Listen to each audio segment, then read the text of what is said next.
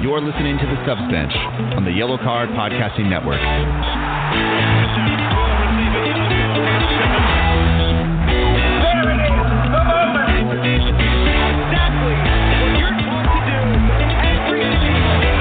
The Subs Bench is hosted by Stephen Brandt and former Sounders Fan of the Year, Duffy Alverson, and brought to you in conjunction with Away Days Football, the makers of high-quality, football-inspired clothing for the casual looking for something to wear to matches. Use code YELLOWCARD at checkout to get 15% off your entire order at awaydaysfootball.com. And now, here's the guys.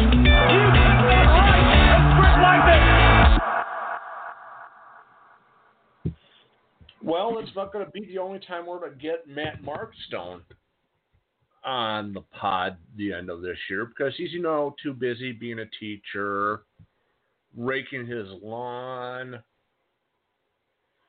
putting up lights, waking up at the crack of dawn, going to PTA meetings. Oh, I'm so getting a text after this one. I usually do when I mock the hell of it. This is going to be kind of the end of the year show. I don't know if we're going to do one next week. I'm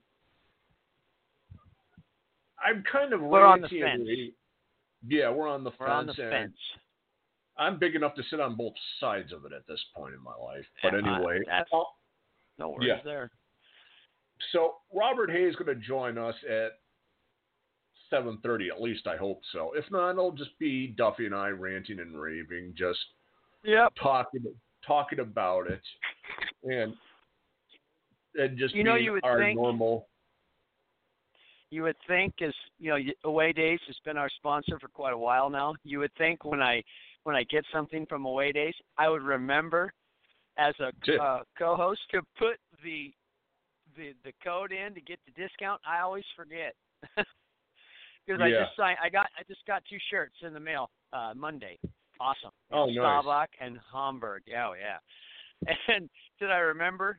I always remember right after I push send and the order's done. Oh, man. So that's all right. What the hey? Still great stuff. Even it's a great bargain. Even if you don't get the yellow card discount, I still highly recommend it. And but I never remember. So. Yeah, but a couple of times they actually went to me and go, "Oh, you forgot. We went ahead and put the discount in for you." Oh, thank you. Always got a guardian angel looking over my shoulder. Yeah. Martin will do that for you. Yeah. And I usually it's funny now because since my one room has become vacant, I've had to start putting the overflow into the other closet because I'm afraid my walk-in closet rods kind of collapse from the weight. So I'm starting to take over. Essentially now I have 5 closets in my house, so I can put them all. My whole closets are going to be football shirts before too long. So, but I had to start an overflow closet because I'm running out of space. Oh, I think I need an intervention. So, Oh yeah. Exactly. So we're gonna have no problem with that. So, but anyway, I think I highlighted this at least in the group chat. I don't know if I did this online, but there's a very bad weekend when I get paid and I decide I'm going to go stack myself up with enough 6-packs to make Fat Albert tipsy. Yeah. Yeah, I've been there. I don't drink that much anymore because I turned 40 and I just don't. Once I settle down after work, I don't like to move. Yeah, but I hear you there. Yeah, and you're fortunate. You're there with your cats, your dogs, your books, your jerseys, everything. Well, anyway, I know a bunch of the people over at these football times, and I like the log because they do a lot of really interesting look into historic teams. Like they did something on they did one of their pods was about the IX team, the IX team that went the 3 straight, and they have a lot of ones going this and this. Well, they have a guy at part of them that did a overarching book on U.S. soccer, but he's English. Mm-hmm. Now, in and of that problem, that's not that much of a problem because a lot of the good books about the sport here are from Brits. The couple of the NASL ones are really good, are from there. But the premise that he started this on was, I went to a Barnes & Noble in Manhattan, and I only saw European ones, and it shocked me. European soccer books. No shit, Sherlock. I don't know why it would shock him. I mean, there's just not that many U.S. not U.S. U.S. national team, especially soccer books, because I think I have them all, or a lot of them. But it's not like a run on the market or anything. And I am with you. There's always a few, because I hit Barnes & Noble a lot just to see what they have, whether I buy anything or not. And there's a lot of, English soccer books. A lot of times nothing that I want to jump out and buy, like the Wayne Rooney story or whatever. Nothing against Wayne, but I just he doesn't grip me enough to want to get it. And those are dependent on who is the buyer at the store, because certain ones, like I have two near me here in Buffalo, and I could tell you if I go to the one up by the university, there are more Chicago Bears stuff than there were in Skokie, Illinois when I went to that one, which I don't understand that. But there's a good soccer section there because we've had some people go to the pros out there. And yes, Caitlin Murray's is there, but Caitlin Murray is from Buffalo. So it's going to be here. Most of the books I've got, and I'm buying book after book after book online. It's from Amazon. Yeah. It's from Amazon. Oh, I know. You and me both. Yeah, and I wait until I get to it gets to the marketplace before I get them. Like there's one, I buy a lot of books from Pitch Publishing. I have literally almost their whole stock of stuff at this point. I literally just bought, they have one out about the Scottish Cup. Mm-hmm.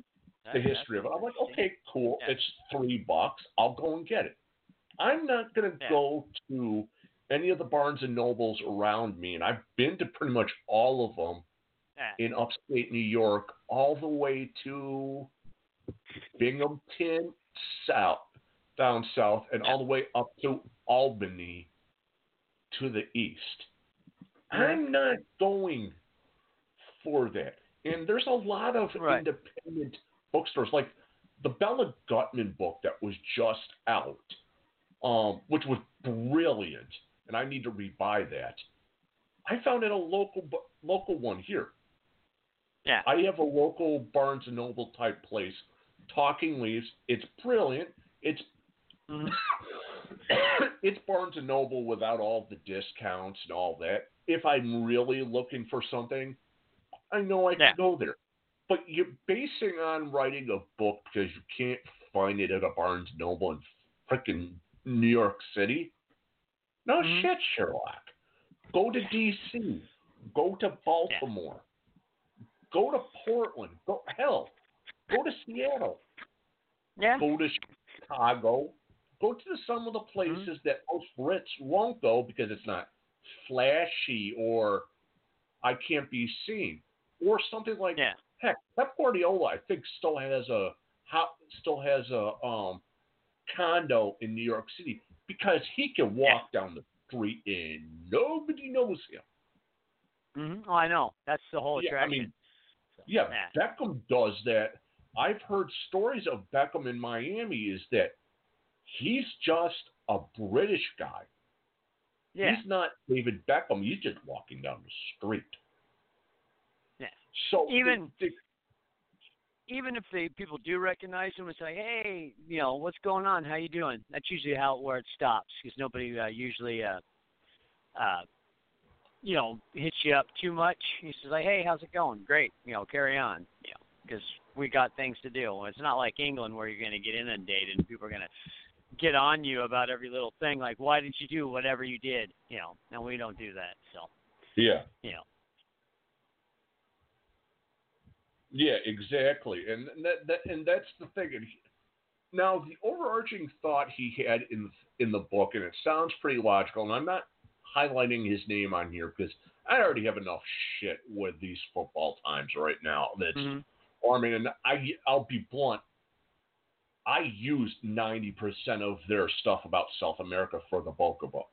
90% of their stuff went in there because I know the guy that writes 90% of it, and I asked him, I'm like, "Dude, can I cite you?" He's like, "Fine." Of course, it got in his head, so he's writing one right now, which is perfect. He's a hell of a better writer than I am, but that's the same point. But his overall contention with it was two things. When I turned it off, it was this. Well, they don't like the sport because they don't call it football. The British came up with the name soccer. My friend Chris Lee, who runs the Outside Right pod, highlighted that for me. Mm-hmm. I did not put this to these football times. I told them. I'm like, here it is. The Corinthian Castles called it that way. Mm-hmm. And the other was, well, Americans have so many other sports. They don't view it as tough like we do. You guys didn't view it like that way until the 90s, until the money came in. Yeah. I mean, goddamn, Thatcher tried to kill the sport. Yeah. God, Thatcher tried to kill the sport. I'm sure John Major wanted to. Hell, I mean, Harold Wilson didn't get it done because he was the Labor Department, and I want to read the book. I want to read the book on why his two governments went down. You can see what I've been reading at work.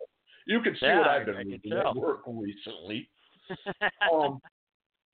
And they say that we don't take care of it, that it would be a much bigger sport if we put all our thought into it. That's exaggerating. Oh, sure. That's exaggerating a lot into it. Because here's the thing they don't see, is baseball's from them. Yeah. Well, baseball. I mean, that's not even, you could say, oh, yeah, if everybody starts watching, it'll be a bigger sport. Oh, yeah, no duh. That you got it. Yeah. But, it's just like you put American football over there. Yeah, they'll go watch it because it's kind of a novelty. And I'm not saying it wouldn't take hold, but it would not take hold overnight. You can put an NFL game there once a year, and it'll sell out every time because, they'd want to see the event. But, regularly, no. And then you still get the guys that complain that the field was too torn up, like when they did it at the new White Hart Lane or whatever they call Tottenham Stadium now. And then when Spurs go and play, they're complaining about the turf being damaged. So, you want it to take over. No sport in this country right now, at least not in the foreseeable future, is going to be able to overtake, the NFL because it's got its market, it's got its foothold, and could that go away? Sure. It's like anything. When DiMaggio was a Yankee, baseball was king. And now it's still big, but it's not king anymore. So, when I was in high school, the NBA was on the verge of going out of business, and now it's fine. I remember watching the NBA championship when I was a junior in high school, so I think 1981. A little dated myself there, but the playoff games were all on tape delay, and I would watch them at 11:45 at night, and then go to bed and then get up for school the next morning, So it's like anything; it takes a while, to shift allegiances or whatever. I remember the Pacers, the president of the Pacers back in that era ended up working for the Sonics for a while and was saying it was so bad in Indiana that he would stay at a friend's house so bill collectors couldn't track him down so the Pacers could pay their bills. It was crazy to hear that, the league was like on the verge, nobody would go to games. Teams are averaging under 10,000 fans, a lot of them. And, and you look at the NBA now, it's a lot different. So, so everything's got a cycle. How big, exactly. who knows? I mean, do I wish soccer was bigger? Sure. But is it bigger now than it was, at the beginning in 1996? Absolutely. So, and it's just different mechanisms to watch it or be involved with it that there weren't, in 96, doing what we do, watching things online, streaming online, watching it on old-fashioned TV, and still having to get through the bias of the old cigar-chomping sports editor who only understands football, basketball, baseball. And if he's from the Northeast or Canada, hockey in there. Yeah. And that's it, So, and now you changing those perceptions, so. Yeah, exactly. And the overall thought of the book was he wanted to do something that encapsulates all of U.S. soccer. So he took it back all the way back to the ASL, which is perfect because what this actually needs is we don't need more stuff about the old North American Soccer League or Major League Soccer because A, Bo Dury just did a big book on that, and B, how many books are put out about the old North American Soccer League a year? 1 or 2? Yeah. Oh yeah, there's a few. I'm looking at 4 of them right now on my bookshelf. Yeah, and I mean I've got one almost 90% written about the old Fort Lauderdale Strikers on my computer. Didn't know I still had that thing. But see, to go back and do the old, what about the Marksman and what he was bringing up about the individual things was perfect because I mean it was perfect with it because we don't need to know that Tony Meola tried out for the Jets. That's common knowledge. And there's not much out there about the old stuff. Like I tried to write something for Nutmeg magazine a year ago about Archie Stark. There's nothing out there. There's literally nothing written about Archie Stark outside of one article years ago about him dying, and that's about it. Yeah. Got his old bit, and that was it. Yeah, and that's about it. There's nothing. There's nothing out there. So, I mean, that's just the weird one anyway. I do not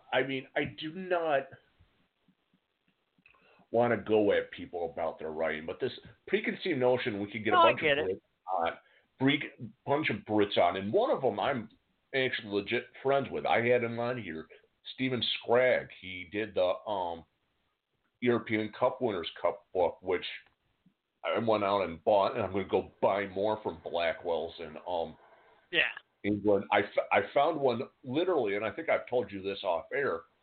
They calculate in the shipping to America, and they'll get it to you within 2 weeks. That'll work. I'm like, oh, I don't need to know this. I'm looking through the stuff. I'm like, I don't need to know this. And they're like, it's like 20. That's dangerous knowledge. Yeah, I'm like, no, because I wanted to get Colin Miller's book about Sevilla, the city of Sevilla, and how those two teams started. If you have a chance to get your hands on it, Duffy, go and get it. It's brilliant. Yeah. It's brilliant. But I did not need to know any of this stuff existed. But at the same standpoint, I see the divide that I get with people hearing my voice when I jump on stuff on the continent, because there's a lot of stuff you guys haven't heard where I've shown up as the American on stuff. I get the crap that I have. I get why there's Celtic fans that just don't like me because of my voice, because I'm not I'm not Scottish, Irish, or English. Right. Yeah. I'm royalty apparently, and God knows with that. So. Yeah, no, I get it. That's funny though. Yeah. Oh, yeah. But yeah, no, I think I have that book about I got a book about the ASI. I just can't find it. I think it's downstairs. Yeah. You know, on my to-do list, right next to the other two stacks of books that are on my list of. Oh yeah, you know, I need to get to these. Yeah. But yeah. But anyway, there you go. Yeah, I don't know. It's just like you know, you listen to every time a team gets another announcer, you know, like for MLS soccer teams. Not all of them, you know, but they always find a British accent, you know, if they can. Because you know, we've had two. We don't have a British accent on our. Well, I guess Keith Costigan on TV kind of counts, but I don't really count Keith. Nothing against Keith, but our radio guy. Just a guy. He's just a local guy, you know. Mm-hmm. Great guy, but yeah, just a local guy, you know. Grew up in Seattle, went to school at Western, you know. Voice of used to work for the Seahawks or KJR, you know. Did a lot of radio. That's a local sports radio station now. He's the voice of the Sounders, and you know, just which is awesome because you know he's a friend of mine, so I like to see the local guys make good. Yeah, so. You know, but not that when we had Ross, I didn't love Ross. You know, he was just a great guy too, and Arlo. We've had good luck. You know, one of our little trivia. One of the color analysts the first year in '09 was none other than Greg Banney. Nice. The Sounders. Then, yeah, no, it was crazy. And then he went to become a coach. So, but yeah, no, our first year he was. Not always, you know, he's one of those guys they picked up during the year and kind of did some color work for the Sounders, you know, back, and then he went to become a coach, and, you know, I think he picked the right choice, so, you know, there you go. One of the better American coaches, I would say, not the best. I think right now that's got to be Jesse Marsh. You look at what he's done at Salzburg. I mean, you know, they're right there, you know. They gave Liverpool a battle, but, you know, you can't make – if you're going to beat Liverpool, you can't make mistakes against Liverpool, you know. No. Yeah, and if you do, you're probably going to lose, you know, because they've lost once, I think, this year, maybe in all competitions, or maybe they lost one in the. No, I think they're still in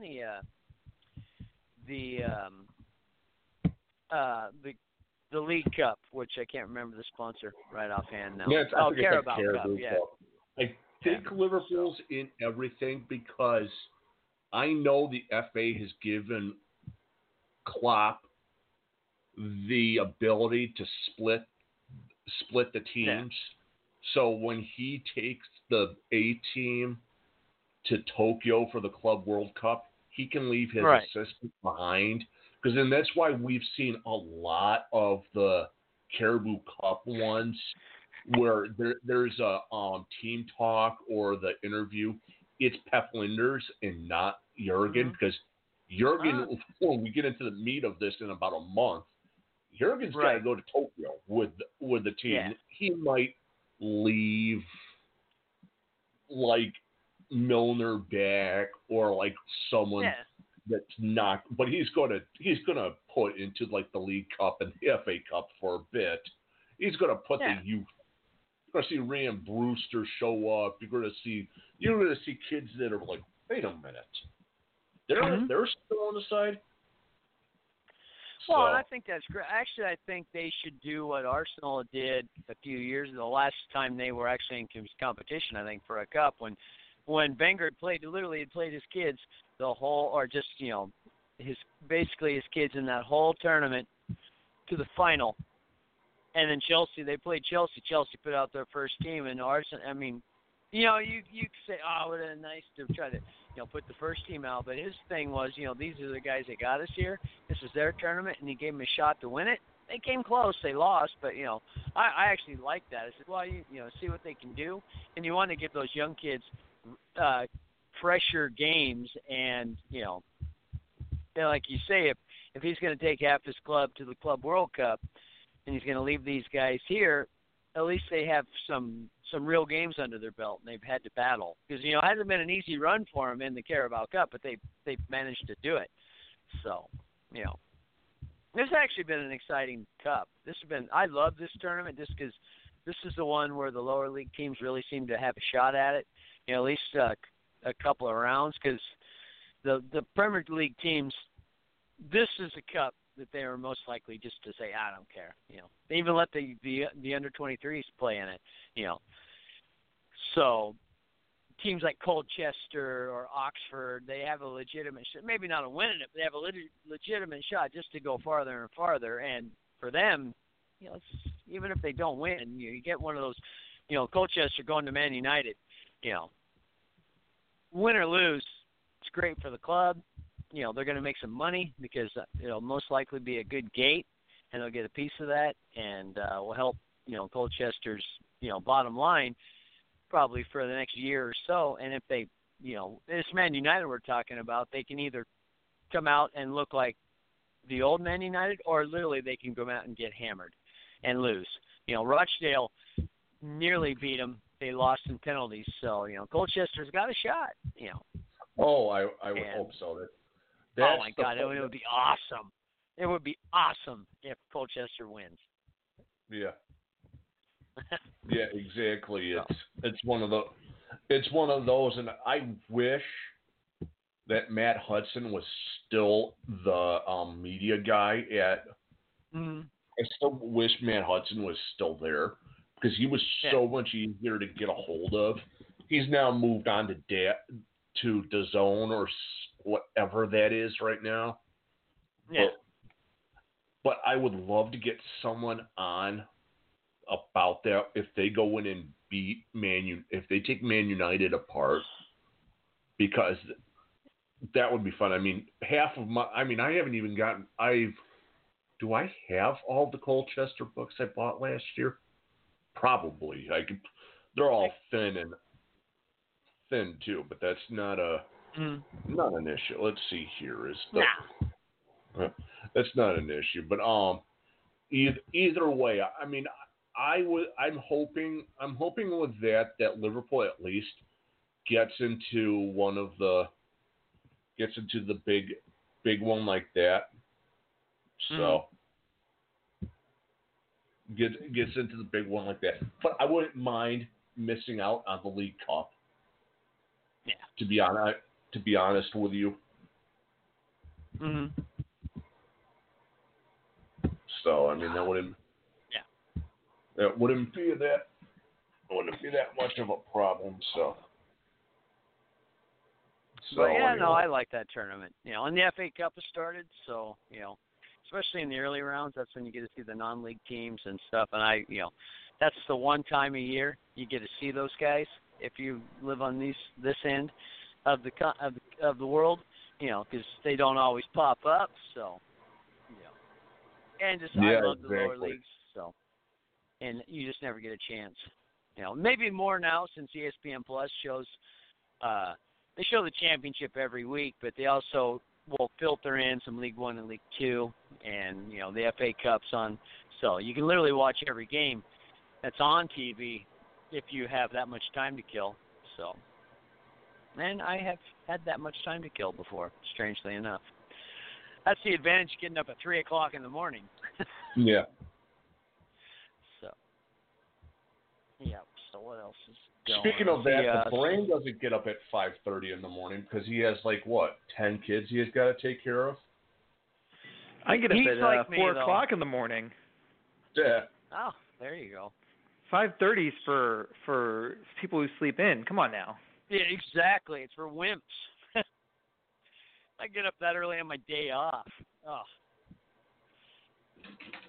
Exactly. So, since since Robert is the only one that decided to join us today, because I mean, I know he's really busy traveling all over the place. I can't keep track with how many times you're flying to California or you randomly pop up on LinkedIn going somewhere else. So fortunately, Robert takes time out of his day, unlike Matt would at this point.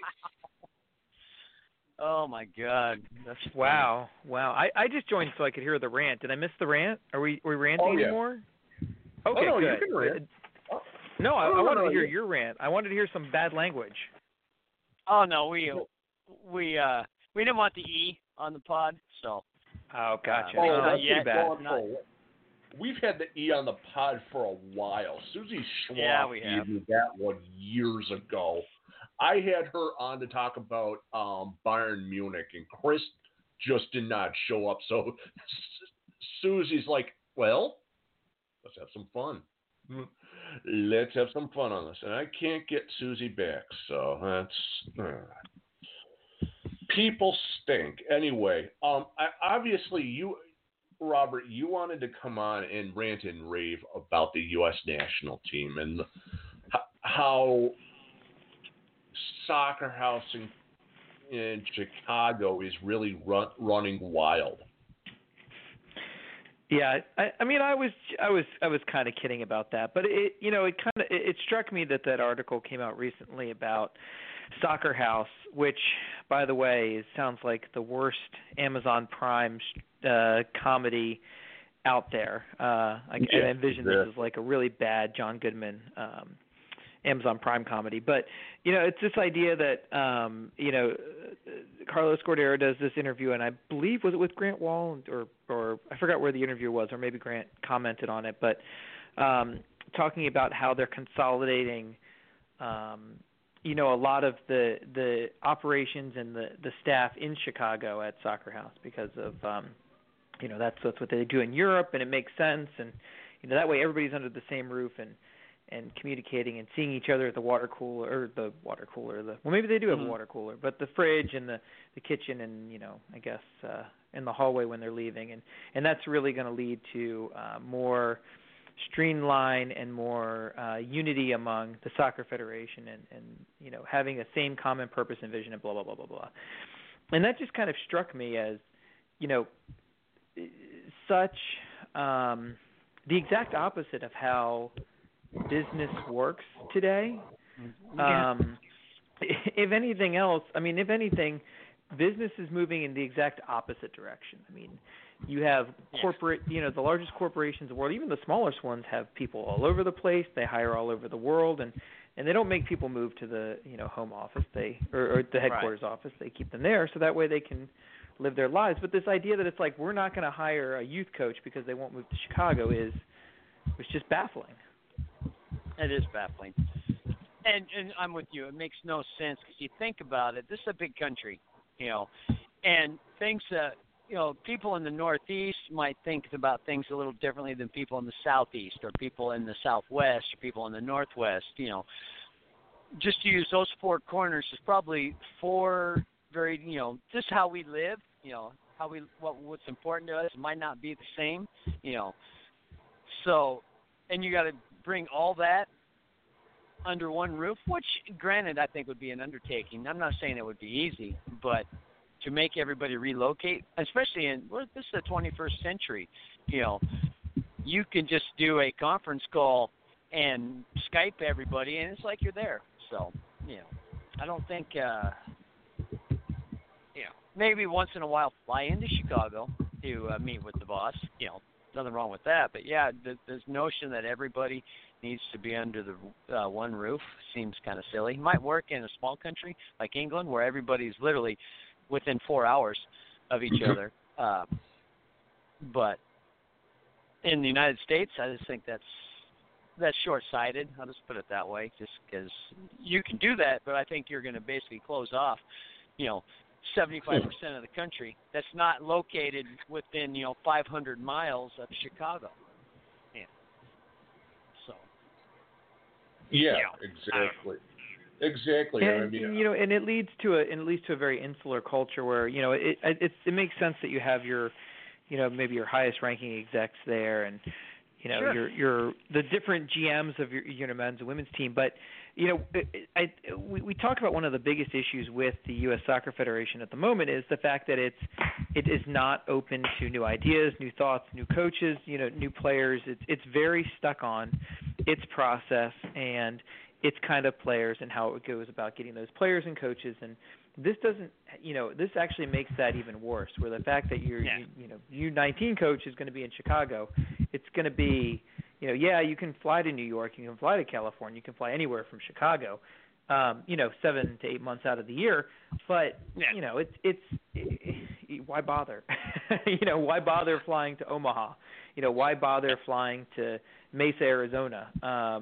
It just doesn't make sense, and it just basically again goes back to this idea where it's like the way we do things is, we're gonna have everything under our control, and there's no deviation from that. Yeah, if you think you could almost do it like regional, have your main office, say Soccer House is your main office. Corporations have main offices. And then you could have, basic regions because, like you say, you don't want to fly to Omaha or to Mesa, Arizona, but you'd already have somebody might be in Phoenix or maybe San Diego or Southern California. Arizona's just down the road, or, have somebody in the Northeast. And the thing about the East is so dense is, literally you can go up and down the Eastern Seaboard and it's not crazy long as opposed to going from L.A. to Seattle, which is 1,300 miles. So I don't know. I just saying it seems kind of. I really wonder what this guy does since he's been in office. Galati, like him or dislike him, he seemed to actually do stuff. And since Cordero has been elected, it's kind of been like a blackout. It took forever to hire a coach. Literally, it took almost an entire cycle. You're going to wait till after the World Cup, and then you don't interview any candidates. Not that I necessarily think Greg Berhalter was a bad hire, but if he was your guy from the beginning, just hire him.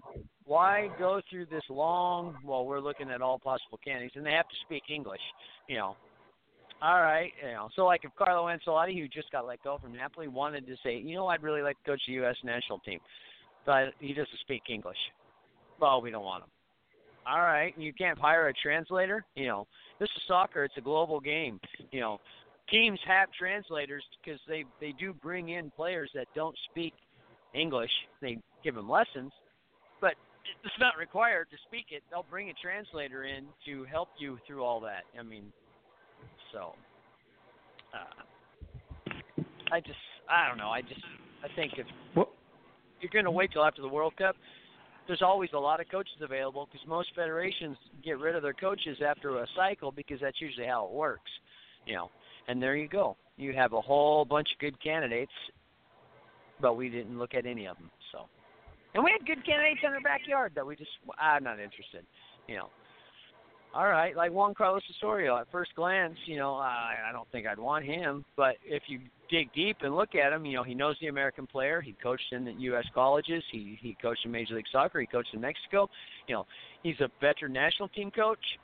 Great. He might have got fired from Mexico, but he only lost a handful of games.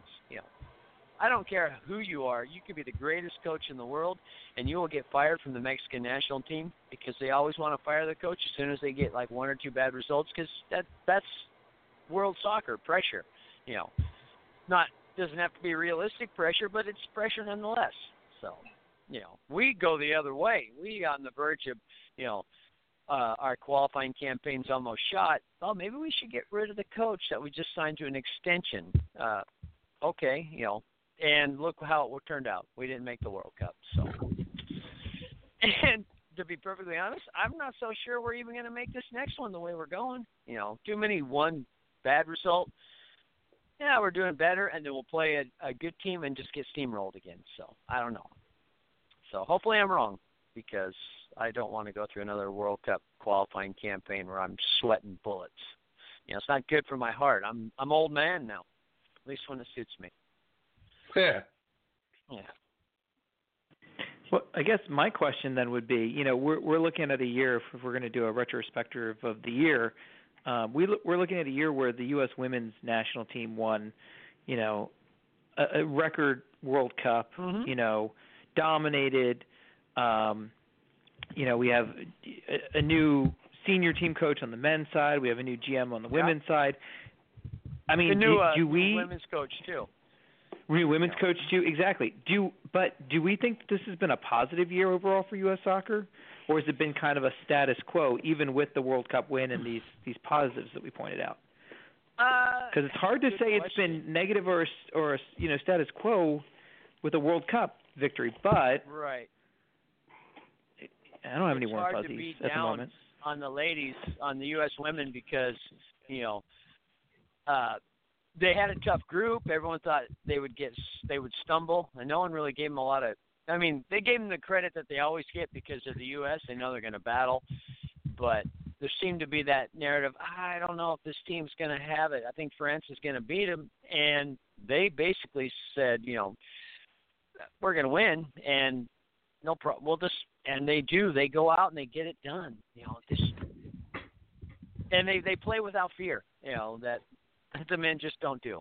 I mean, Grant, because you could tell that they've been on top for a long time, and the men are still trying to get there. And for whatever reason, the last, couple of coaches have done nothing but beat them down. And now, Berhalter's kind of trying to pick up the scraps. So, but the women, they're just tough.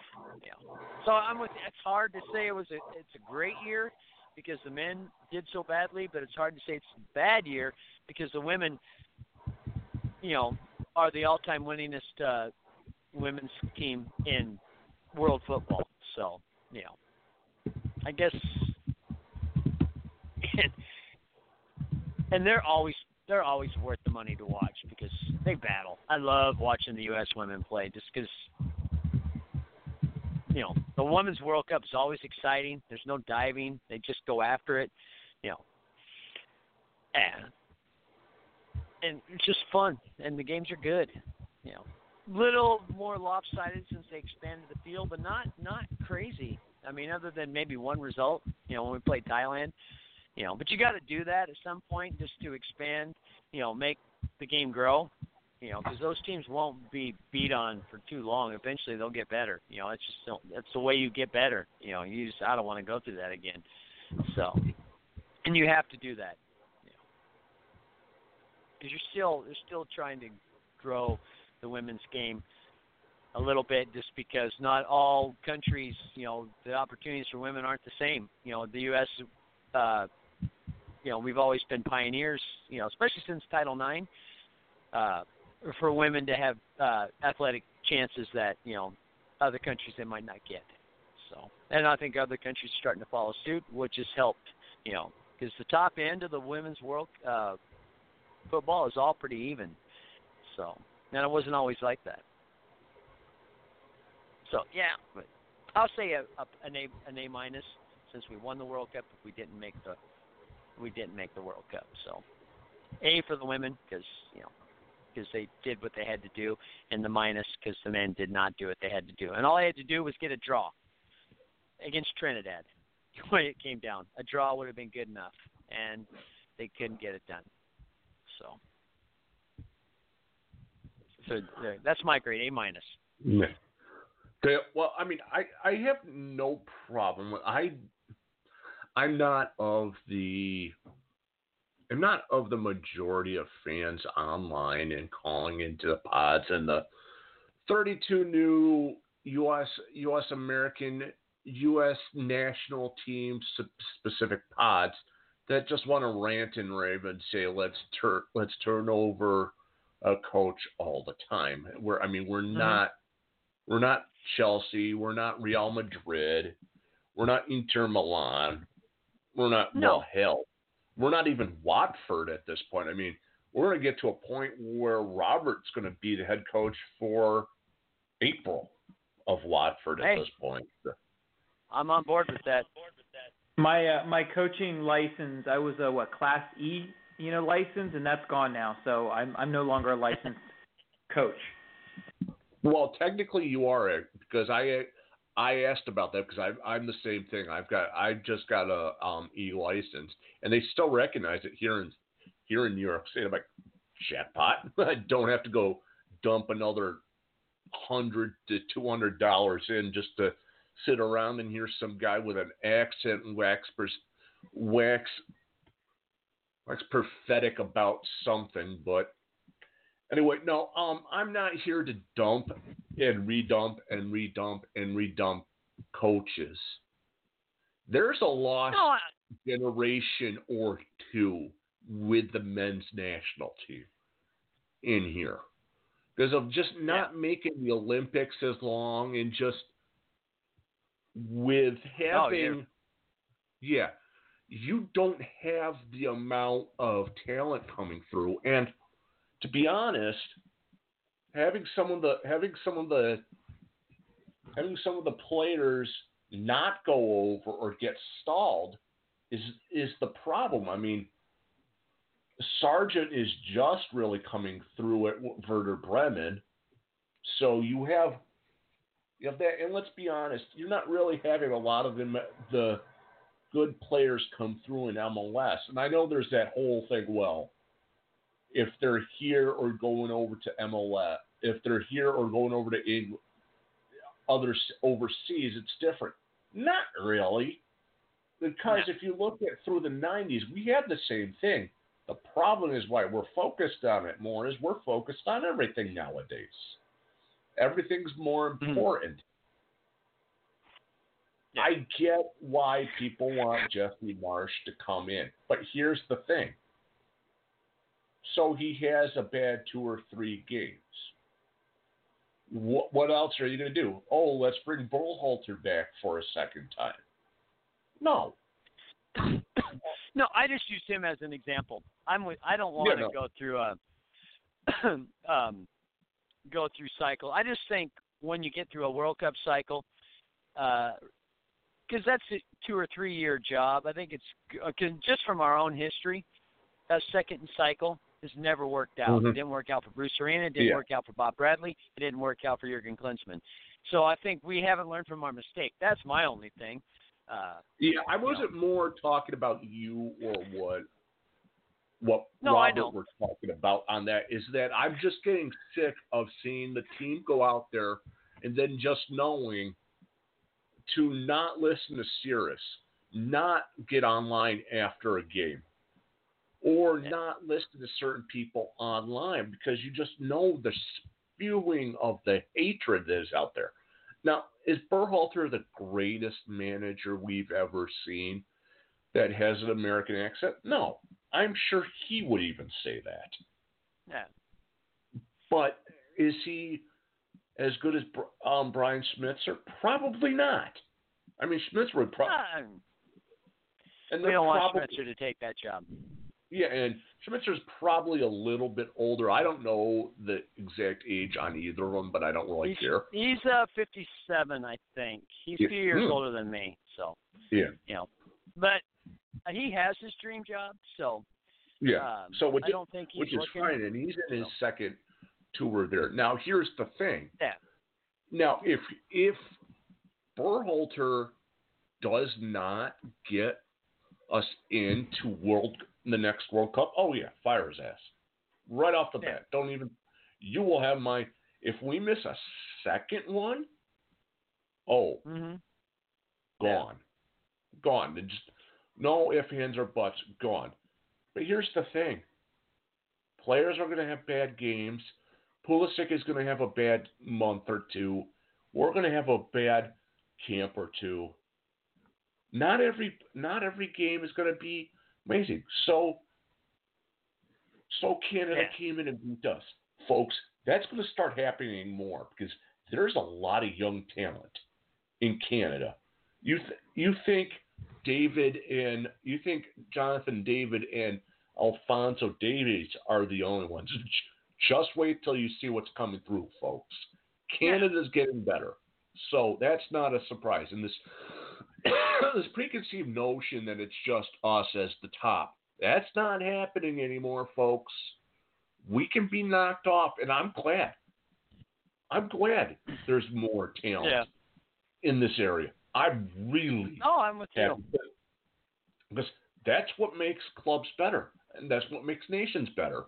That's what makes Robert being awesome, is that you've got stuff out there like that. Now, with that being said, what else were you thinking of this year with United States and all that? Yeah, I think that's the big thing is the future of the the future of the federation and what they're doing to because ultimately it comes down to them, whether we want it to or not. They set the dictates, they set the tone and the standards for how soccer is going to be played in this country. And I think the other thing is, have we seen real true developments in or changes in the youth soccer scene? And I know this is one of my usual rants and gripes, but we're still, I think, seeing a lot of the same mistakes, still seeing a lot of the same issues we have with youth soccer we have every year. And it's in this place, it's the same for girls and boys, men's and women's soccer. I mean, I think we're seeing these issues that have been plaguing U.S. soccer for years that have been, hindering the men's side or the boys' side, now really starting to impact the women's side. And it hasn't shown up at the senior level. But, that's I think that's for the reasons we've talked about. But at some point, these issues where only, the richest players, youth players who can dedicate all their time to soccer and go to the right academies and the right that happen to be run by MLS clubs, we're losing out on so much talent. And I think that plays into this idea of are we going to miss the next World Cup, or what is do we rely too much on Christian Pulisic and all this stuff? I mean, all of it comes down to the fact that our talent pool is still very weak. And on the women's side, it's not as bad, but we still are starting to see some of the same factors on the women's side. So, I guess my question is, and this gets back to the future thing. I'm not seeing a ton of changes. In fact, I was on another Daniel Feuerstein's Fire show talking with a friend of his, a youth state youth soccer leader, and talking about this idea where so many kids are disenfranchised, so many kids will never be seen simply because they're not on the track that's been set up by U.S. Soccer. And I think this is a continuing issue that we still are seeing, and I don't see where this is going to end in the near future, and that's troubling. Yeah. No, that's true. Well, at a certain point, you have the feeling with U.S. soccer is that because it's all people from other leagues, not other leagues, other sports, that they're trying to maximize it that way. It's going to take our generation to get in there and go, okay, we've lived through enough cycles where the sport is big here. We got to shape up. And I think you're going to start seeing that in MLS also, where you see a team like Sporting Kansas City dropping big money on a player. You're going to start seeing some of these, okay, well, what if we miss another cycle? Well, we got to throw out these new words and readjust all these badges. No, you don't. No, you don't. You just do what you do in all sports.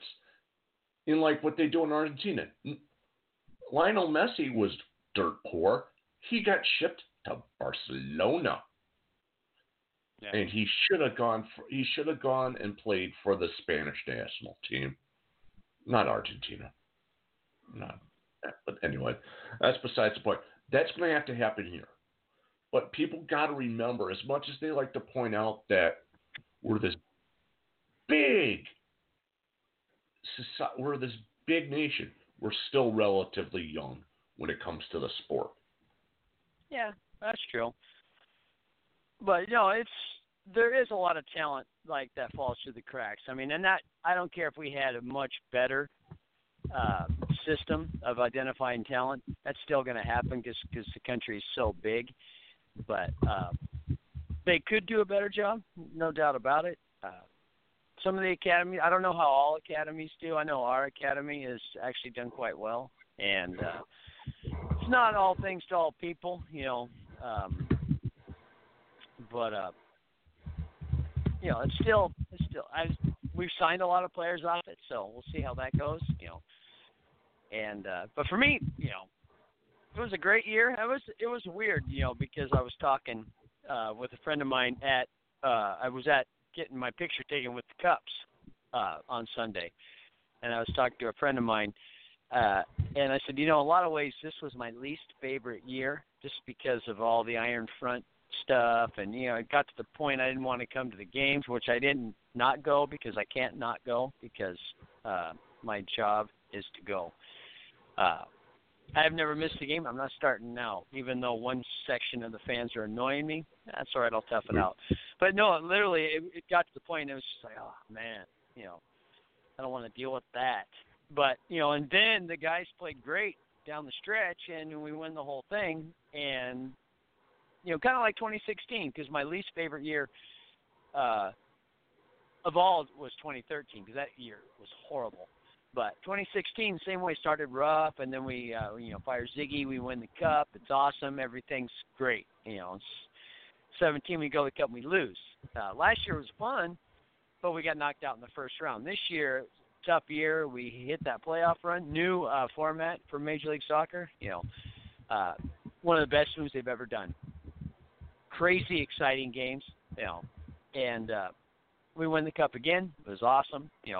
Full house, a CenturyLink, biggest crowd in CenturyLink history for any sport.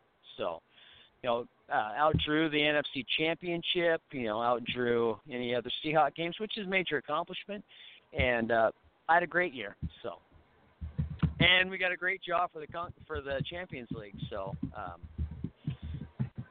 we'll see. We'll see how 2020 goes. So, But yeah, it was crazy. I mean, the MLS, but who knows what's going to happen for next year, because the CBA is up. I think it's up either up on the 1st of January or at the end of January. I'm not sure which, but it's up. And so maybe we won't have TAM and GAM and what other DP. So we'll have some of that, but not all of that, I think, because I know that the cap is going to have to go up. I mean, it's going to have to, I think, go up substantially. What is it now? It's like, I mean, with all the cost lowering mechanisms, the cap might be, what is it, like $6 million, maybe $4 million. But, I think Toronto's total payout was like 12 to 15 million, somewhere in that range. Because they had the highest payroll in the league. So, at least as far as I know. But a lot of that's got to change. I think the cap's got to go up just because cost of living goes up. When I make more money than guys that played some major minutes, whether they were starters or not, for the MLS Cup winning champions, the cap's got to go up because not that I make all this money, I don't, but a professional athlete probably should make at least. Maybe a few dollars more than me, maybe a few, but it'd be interesting. It's going to be an interesting CBA. So I think the league's in a stronger position than it's ever been. But I don't think it's all rosy. I think I still think that the bulk of the teams lose money. I know 3 for sure did not, but there's new, but then there's a lot of money coming in. You look at Chicago, they have a billionaire owner. Might be a little tone deaf when it comes to his fan base, but he's got a lot of money. Mm-hmm. And I do agree. If they start winning, people might overlook the fact that they have got the ugliest badge in the history of soccer. So, but true. It made no sense to me. So, and it still doesn't. I don't get the reasoning, and I don't like rebranding teams every so often. It worked when Sporting did it. All right, I get it. That team was going nowhere when they were the Wizards. I mean, they did go to 2 MLS Cup Finals, won one and lost one, but they had no momentum really in the market. Not by their own doing. It's one thing if you just run your team into the ground. That's on you. But, Kansas City never seemed to have a lot of momentum. And then they played those 2 years in the minor league ballpark, and then once the stadium was built, all right, they got the rebrand and it worked out. But Chicago you look at Chicago's history, they have a great history. Was it 4 Open Cups, 2 MLS Cups, I think. So they've won a lot of silverware. Yet, they go to the suburbs and get the worst lease, I think, in the history of professional sports. And whoever negotiated that for that city, if that guy isn't running for mayor of that city, they're doing something wrong, because that was a lease. Leases usually are easier than breaking out of a tissue paper cage, but that lease seemed to be made out of it was like unbreakable. I mean, what did they pay? $30 or $63 million to break it? I mean, that's insane. That's more than it cost Joe and Adrian and Drew Carey when they bought the Sounders in 2009. Yeah. So yeah. So hats off to the guy who negotiated the lease for the city of Bridgeview. I mean, what a job he did! Holy mackerel! But yeah, I just don't get it. So, but I'm not a big Fire fan. I do have a Fire shirt with the old logo, so it could become a collector's item now. But I don't know. I don't know. I don't get it. It'd be like if DC United changed their badge. I don't mind little tweaks. Man United and Liverpool have tweaked their badges a little bit. Little tweaks, that's all right. But if like United changed theirs, it would be another one that would be horrible, because they're the first dynasty the league's ever had. And they've still won big trophies that the rest of us haven't. They won that Inter-American Cup against Vasco da Gama, which is a crazy 2-leg series if you've had a chance to see it. Because that 99, I think it was 99, that 99 DC United team was awesome. It was awesome. It's fun to watch. Marco Echeverri, which I'm afraid a lot of the MLS part, whatever we are now, 3.0, never got to see him play, and never got to see how good he was. So good. I mean, he was so good. Worth the price of admission. Great player. I loved watching Marco Echeverri play. But yeah, I mean, but you can't do that. Once you win a cup, you should be forbidden to change the badge, or at least not a major rebrand. You should just be forbidden. I don't know. So, but that's just me. I just hate it. I don't like doing it every so often. I mean, it gets a spike in jersey sales maybe, but this is soccer. They change the jerseys every year, no matter what. That's why I have 55 Sounder shirts, because I'm a nut and I'm out of control. And they've tweaked it enough where I want to get that, and I do. And I'm probably not the only one that has more than one shirt of their favorite club. No. I know people overseas, and I don't know about you. I don't know about you, Robert. You don't have that You don't have that much soccer stuff, because I still have a box of your stuff from when you moved, but you don't collect a lot of stuff, right? Yeah, I mean, it's for me. There's some jerseys. I have a good number of scarves, but it's mostly a lot of the same, club.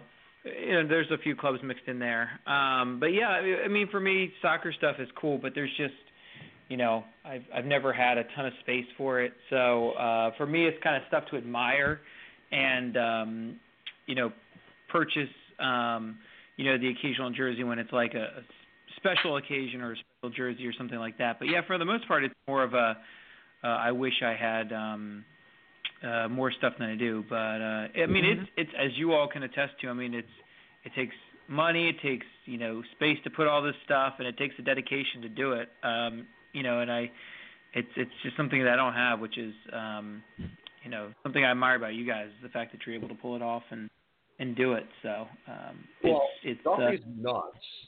We've proved it. Duffy's slightly nuts. The scarves for me were, oh, hey, I'll take 5. I end up with 6 boxes. I end up with a pile of boxes the size of my roommate, and she's 5'1". So go figure on that.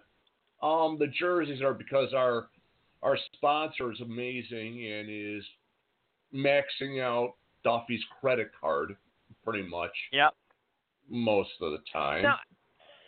No, I'm actually good at keeping that down. I went a little crazy during MLS Cup. It was bad timing. I renewed my season tickets. We had the playoff run, which we played every game here. So those were 4 extra tickets I had to buy. And then I have rugby season tickets, and those tickets had came due, and then I bought an extra one. Well, I actually bought 2 extras because my son and his girlfriend wanted to come with me, so it's a nice little family thing. So I got those. So my one credit card's like, whoa, I just got the same. Whoa, okay, we need to put that one away, and we need to pay that off. So I've been trying to pay him off. I'm not doing as much. So that being said, I still I get a lot of stuff for free too. I mean, as I said in pre-show, Robert sent me, once he got done with a bunch of books he was reviewing, sent me a bunch of them, and I was like, we need a never-ending soccer book. We need a book that you get to the last 10 pages, then automatically it just updates right there. It gives you another. Isn't that Goldblatt's book, the one with 2 different titles depending on whether you're in the UK or the US? That thing's 1,000 pages. It feels like you get 10 more pages. You think you're at the end. Oh, you mean The Ball is Round? Yes. Yeah, I'm on my 6th copy of that one because I have loaned that thing out so many times, and I got rid of it once because I'm like, okay, I'm done writing. I'm not going to write that deep into the sport. Obviously, I'm publishing a Boca book right now. I'm actually doing that as we're talking right now from the publisher. Yeah. And they really liked Robert's part. This is why I got to get him to get his stuff out, or him to write a whole in-depth book about the Colorado Corbis's tassel jersey. But whatever. That's just one of them. I mean, every time I look at I got to write this. Oh, it's in that book. I'll go and get it. Or, I want to do this athletic club book. Oh, crap. I got to go get another 6 more books. So. But what they do now, at least a couple of times, you get a book and then they'll reprint it, a year or so later, and they'll have an addendum to it.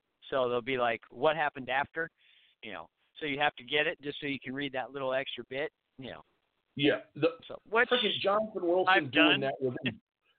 Jonathan Wilson doing that to Inverting the Pyramid just screwed me over one month. I'm looking at it going, I'll get this. It doesn't go so far, and then he updates it. I'm like, damn it. Yeah. Damn it. So. But that's all right. That's why I work for a living, so.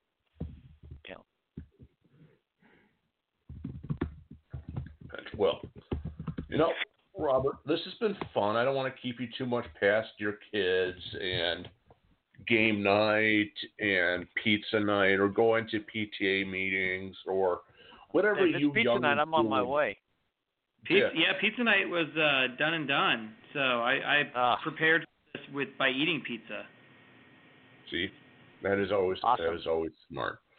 That is always smart there. Well, anyway, guys, this is going to be up.